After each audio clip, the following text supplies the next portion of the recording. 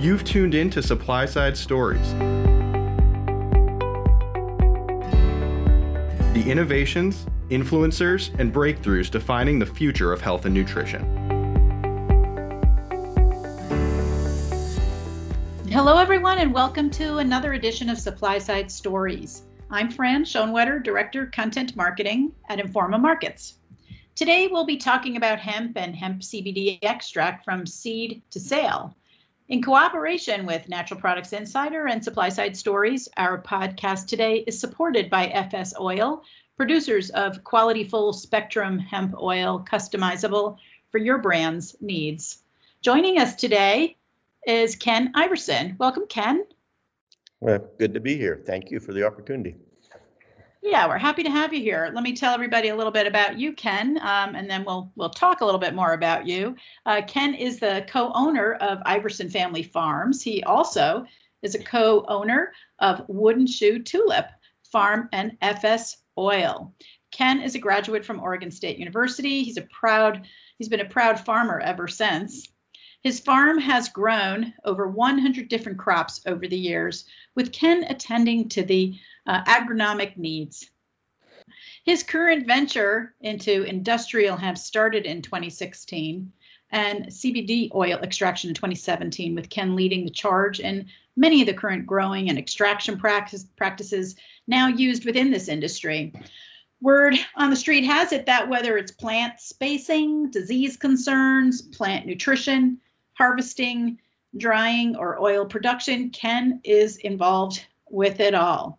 So we'll get started. Now, first off, Ken, let's talk about you a little bit more for a moment. What is your background? Just tell us a little bit more about how you got here today. Well, I was raised on the farm. My parents married and started a farm in 1950, and they had 6 kids, and we all grew up on the farm and worked, and 4 of us ended up staying on the farm and expanding over the years. So I've been involved in the farming my whole life. We've always tried to be innovative, try new products, new things. We got into the hemp basically when my dad was going through end-of-life cancer. Came home from the hospital and he was on opioids and he was in a fog, really wasn't coherent, and we felt that was not a good place for him to be. So we reached out to our cousin Tim Shaughnessy, who had a marijuana extraction facility in Portland, Oregon, and he gave us some capsules that had just CBD in them and no THC, and says, try them out with your dad. And within a day and a half, my dad was all clear-headed and could converse. We didn't expect to prolong his life, but we wanted the process to be a good process as he was going through end-of-life care. And he was able to visit with people and reminisce, and a lot of people got closure, and we were really impressed with what CBD did. So about a month later, we had an opportunity to grow CBD, grow hemp for CBD, and we did it because we wanted to help people. You've been farming in Oregon all this time, and how does that knowledge that you brought from that lifetime of farming translate into your knowledge of CBD hemp farming? Really, what we always approached the hemp farming as trying to approach this in a way that it was more of another crop. We wanted to try to streamline it, make it an efficient process, because we know anytime you give a farmer a chance to make a profit, he'll give you a surplus and the price drops. And so we just brought a lot of the stuff we used in our regular farming practices and just adapted them to the hemp program, and felt like we've developed quite a very efficient system that way. We just have treated this as another crop. Well, what would you say are some of the unique aspects of farming hemp, and hemp specifically for its extraction, for its extractable components? Yeah, the unique thing of it is a little bit of the regulatory issues you run into. We do wine grapes, and we deal with the Oregon Liquor Control Commission on that. But with the hemp and the, looking at watching THC levels and then making oil and trying to figure out interstate shipments of the oil and things like that, that's probably one of the most challenging parts of the hemp program. Overall, it's been kind of a fun puzzle. It's not often you get to start with a crop that's never been used before or grown before and try to figure out a way to make it work. And so, but it has its challenges. I mean, because it's a bioremediating plant and picks up everything in the soil and different things. So we've had a lot of learning to go on with this process. Well, and speaking of a lot of learning, then, I mean, you come from a farming background, but now you're also engaged in the extraction process in a rapidly evolving industry. Where does your knowledge of the extraction technology come from? From my cousin, Tim was in the marijuana extraction business. And so we really follow what he was one of our core founders and one of our co-owners of the company. And he had developed a lot of what we do with making winterized oil and distillates and stuff for that. It's really a case of going into the CBD market was to be able to scale this up into a bigger and more industrialized process rather than a boutique process. And so, once you start, it looks really complicated. The whole process looks quite complicated, but once you start working with it and understanding what you're trying to do, it's just, in farming, you're always adapting and using a different equipment to make things happen. And it was just using that same type knowledge we've grown up with our whole lives and just apply it to this crop. Yeah. So I hear that you're learning as you go, and things are changing as you go too, and you're learning from others, which is, I guess, really the way farmers farm. You really learn from practice and from other people's practices. Who are some of the people that have influenced you, or people or groups that have come to your facilities, or what are some of the things you've learned from others? We've felt ever since we got involved with this that this was a really unique crop and had some real good opportunities in helping people. So we've always been really open in sharing our knowledge. A new industry, I call it, you have dreamers, schemers, and a few honest people. And, we felt like it's in our best interest to teach people how to do the crop right and not to be taken advantage of. So we're very open on sharing what we've learned. We've had both of our Oregon U.S. senators tour our facility. We've had our congressional representative, state lawmakers, sheriff's associations, all trying to educate people about this crop because there's a lot of unknowns and a lot of uncertainty. And so it's been, for us, it's been really an important thing to educate and share so that we can make this a mainstream industry that everybody accepts. Well, clearly you have the deep agronomic roots, and no pun intended there. Can you tell me what kind of extraction processes you're using today? So we do CO2 extraction. We both do supercritical CO2 extraction, which is high pressure extraction, and then we do what we call subcritical CO2 extraction, which is lower pressures. And they both have their benefits. We've just have always evolved to the CO2 from the very beginning because we felt it was the cleanest process and made the best quality oil. And so that's really what we do. Everything we do is all CO2. And what kind of different products do you get from the high pressure versus the low pressure process? Well, when you do high pressure, you get all the plant waxes and plant lipids along with the cannabinoids out of the oil, and you have to go through a winterization process to separate those plant waxes out. And depending on the potency of the material going in, the potency of the oil changes quite dramatically. And if you use subcritical CO2, you're not pulling out as much of those plant waxes and lipids. And so your oil becomes out from different strains or different potencies of the biomass going in. The potencies stay much more stable, and we just like it's a cleaner, clearer oil. And so we're kind of migrating more towards the subcritical CO2 extraction now. So really for a customer that you would serve then, or a partner in that way, it really depends on the application in terms of what extraction product they'd use, which actually brings me to this sort of bigger topic of how we entered this conversation about seed to sale. I'd like to hear from you what you mean when you think about seed to sale. We follow the whole process. We grow the crop, and then we process the crop and sell the oil. It's a case of vertical integration that we apply to the model.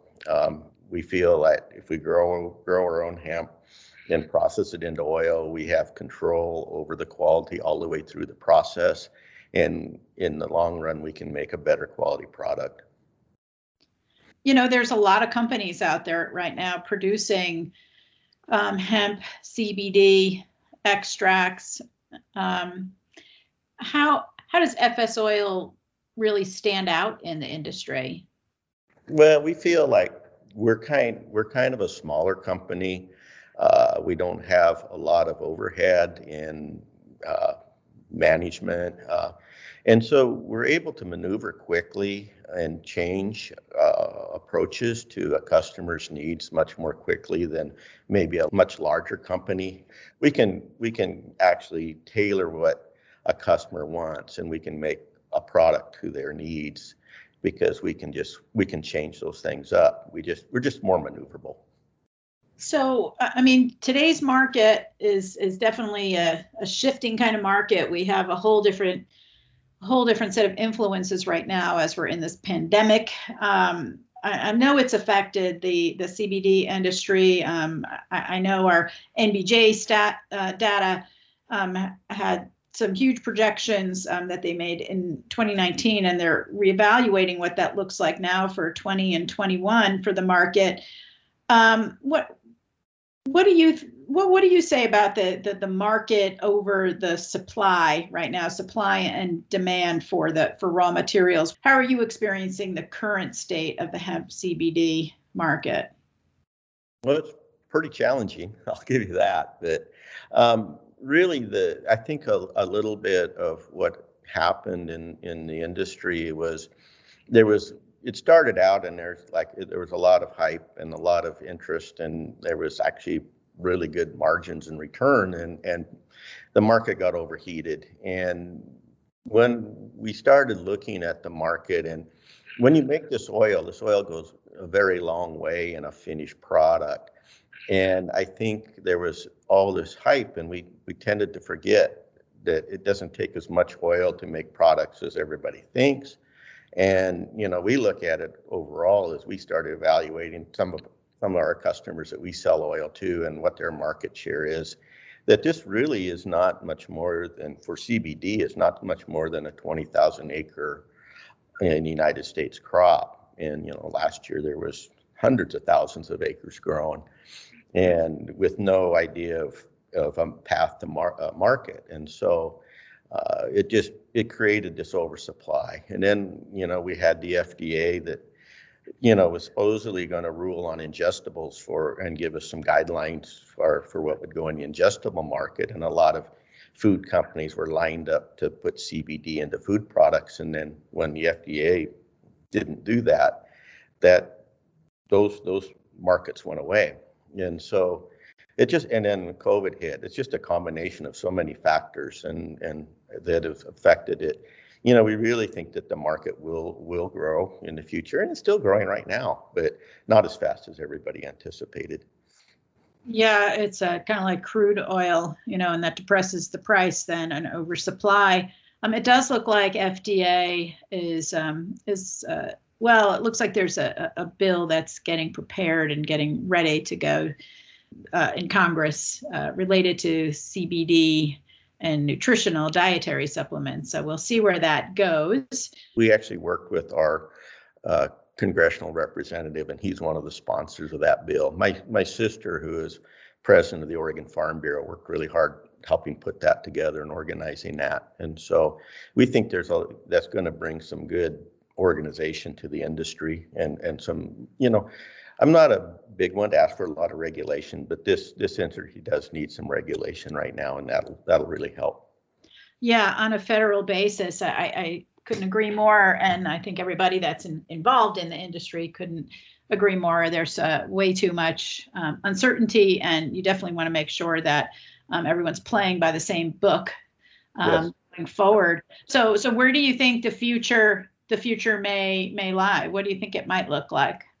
Well, I think it's going to be about 2022 when the market starts to stabilize.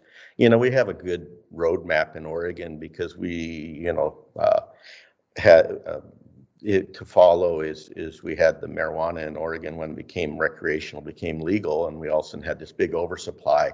And now the market has corrected itself, and that market is fairly stable. I think that's going to be the same model that happens in the hemp industry. But I think it's going to be probably 2022 before that happens. There's a lot of biomass out there in the marketplace right now, but a lot of that biomass is probably not, probably you can't make a product with it. It's very low quality, very low potency, and it's probably not marketable, and people just haven't actually realized that maybe yet. And so the market will adjust, and we'll figure it out. Yeah, so part of what will happen on the regulatory landscape will be about supply chains and materials themselves, and part of it will be about the science and how people actually can market the products that they're selling. I know you talked about your dad's condition at the beginning of this conversation, and it made me think about my daughter who had ankle surgery and completely avoided taking any kind of opiates by using CBD extract for that pain mitigation. And we know that it's effective in that way, but product developers need to be able to substantiate any kind of claims, and they have to be done in structure function compliant manners too. So, we need those regulations to be able to give these companies, these brands, a path to market. Well, and we do need, a little bit like, because we do make a consumer product here, because when we first got into the industry, we weren't selling oil, so we decided to make our own products. And you want to give the consumer all the best information you can, and we would love to be able to put, how many milligrams of CBD is in that tincture or in that capsule, so that the consumer can sit there and say, well, I need 10 milligrams of CBD, or I need 20 milligrams of CBD. But we can't label our products that way. We have to label our products with hemp extract. Well, how the consumer has no idea, so, I label it with so many milligrams of hemp extract, but is that hemp extract a 20% potency, or is it a 40% potency? So the consumer really has no way of knowing what they're getting. And, we have people come and say, CBD doesn't work for me, and we'll look at their, they'll say, show us what you're taking. And so there's a reason it's not working. That's hemp oil. It's not even hemp extract. So, it's just, we need some guidelines so that consumers can make good decisions too. Right, guidelines, standards, and where applicable, standardization. Well, for you now, what's your ultimate goal within this industry, as for your business as a leader in the CBD hemp industry? Well, we're already a multi-generational farm, and I'm second generation. We have the third generations coming back into the farm, and we always have managed on a generational horizon, and we would like to maintain this as a family business going forward, and look at other opportunities of their cannabinoids, as CBGs and CBNs become available. We're also looking, because we have the extraction facility and And we can make these oils of looking at other botanical extracts at crops that we can grow and use as rotational crops with our hemp crops under an organic basis. So, we're just trying to figure the landscape, but we always have a really long-term horizon that we look at. It's always a generational horizon on our farm.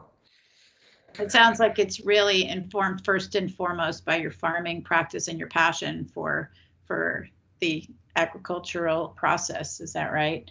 That's correct. Yeah. Well, we're gonna wrap up today, Ken, but I just want to give the opportunity to add anything, if there is anything else you'd like to add, just to close up our conversation today, just about FSOil or just about the industry as a whole. No, I really appreciate the opportunity to visit with you and share a little bit what we're doing. I mean, we're just, like I said, we're a small company, and we're trying to be innovative and cutting edge on everything we do, and try to do a good job for the people that we service. So, that's just who we are. Well, we're happy to support your business and support what you're doing. And I want to thank you so much, Ken, and also thank our listeners for tuning in. And thanks as a whole to FSOil for supporting the content. Thank you for listening to the Supply Side Stories podcast. We are continually looking to improve your podcast experience and want to hear from you, the industry listener. Please take a moment to take our quick survey and provide your feedback at naturalproductsinsider.com/podcast survey.